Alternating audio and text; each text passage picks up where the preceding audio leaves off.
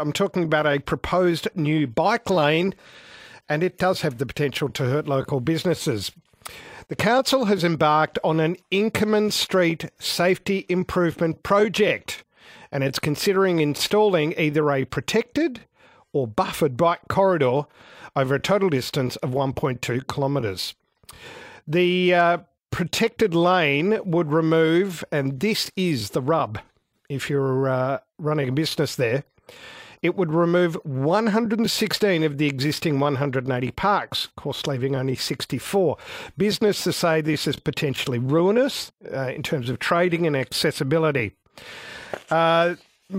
So if you live in that area, 133693, or indeed if you live near a bike path, they are a flashpoint. There is a civil war going on, as I'm fond of saying.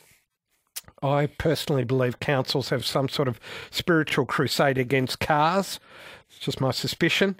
But if you live near a bike lane, if you're a cyclist and you've been down Inkerman Street and think this is going to be a game changer, to use a horribly overused phrase, but if you think it's going to make a difference to safety, I'd also love to know how much bike traffic actually goes down that street on an average day. 133693, if you live in that part of town, would love to hear from you about your thoughts and how engaged the council has been to actually hear objections.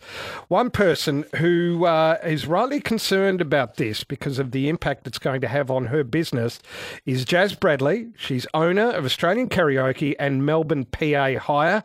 It's located on Inkerman Street and has been for 33 years. Good afternoon, Jazz. Good afternoon, Tony. Jazz, first and foremost, the whole idea of bike lanes, are you for or against them in an abstract sense? Do you think they make sense? Of course I do. We're all about, trying to keep people safe on the roads. Got no problem with the concept at all. I'm not an anti-bike lane person, as I have been wrongly accused of being since this campaign started. So, no, let's not bark up that tree. All right. Now, I would imagine what you want is consultation, is a fair deal from the council. If you're being, let's say, robbed of parking spaces that your customers need to load PAs into the back of vans, that's going to be how much more difficult with these proposed changes? That's right, Tony. It's going to be near on impossible. Look, Inkerman Street's a bit different. We're not a high street. We're not a retail shopping street. As such, the majority of our traders depend on clients seeking out their services rather than relying on foot traffic. And for that reason, parking is critical to us. We've got over 60 businesses on the strip in focus. They employ over 300 people between them. The maths doesn't work. With 64 parking spots left, we will be crushed if this goes ahead. City of Port Phillip, how consultative have they been? Look, we have really pressured the council to come and hear us. We had a great meeting on Monday with 7 of the 9 councillors present at the Inkerman Hotel. It was a full house, standing room only, with people spilling out onto the streets, which was fantastic.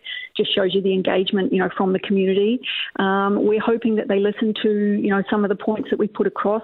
Like I said, we're not a retail strip. We've got 7 medical practices. Wow. We provide essential services for hundreds of clients with, like injury rehab, pain management, GPs, physios, chiros.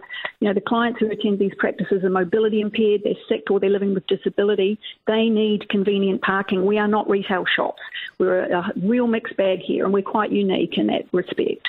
Okay, well, look, kudos to the City of Port Phillip for having 7 of the 9 councillors there. What was their argument in favour of this and the fact that it's 1.2 kilometres long? Why that section of Inkerman Street, or why the protected bike lane in the first place? Well, look, originally it was going to connect up with the city of Glen Ira and all the way through to the Gerring Trail, up through Caulfield, etc. However, it was originally badged as a sustainability project, but Glen Ira rejected it due to a huge community backlash. So now we're just stuck with the city of Port Phillip doing this 1.2 kilometre bridge to nowhere, effectively. Yeah. Starts at Hotham, ends at St Kilda Road.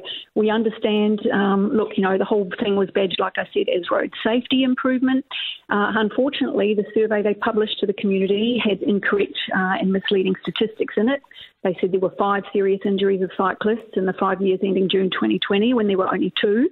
Well, hang on, 2 over, sorry, Jazz, 2 over the course of 5 years.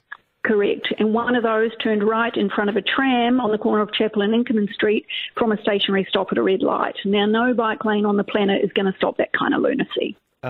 That's a very good point. Now, I would imagine you've got a three-cornered contest. You've got the council that are gung-ho for it. Have cyclist bodies weighed in? Are they agitating on behalf of the council or in concert with the council? Absolutely. We've had a bicycle users group of Port Phillip ride down Inkerman with councillors, and they're planning another one coming up soon.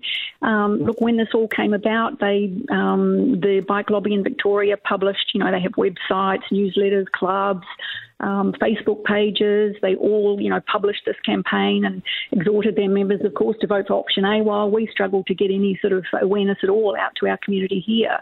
So we were really behind the eight ball when it came to trying to raise awareness of what was happening on the street. I letter dropped everyone in the street and all the surrounding streets. Since then, of course, I've had, best part of 1,000 emails from people expressing an interest, but many of those were too late and missed the consultation process altogether. So we're fighting to catch up. All right.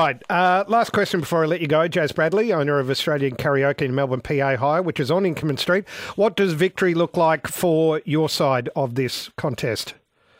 Victory looks like consultation with the directly affected parties, from council, not just to force a one-size-fits-all edict down our collective throats, and to come and talk to the people who will be affected about ways we can improve safety on the street, reducing speed limits, putting some speed humps in, giving cyclists priority start at intersections where the accidents are happening, so we can, have a satisfactory outcome for all road users and retain the amenity for our residents and small traders.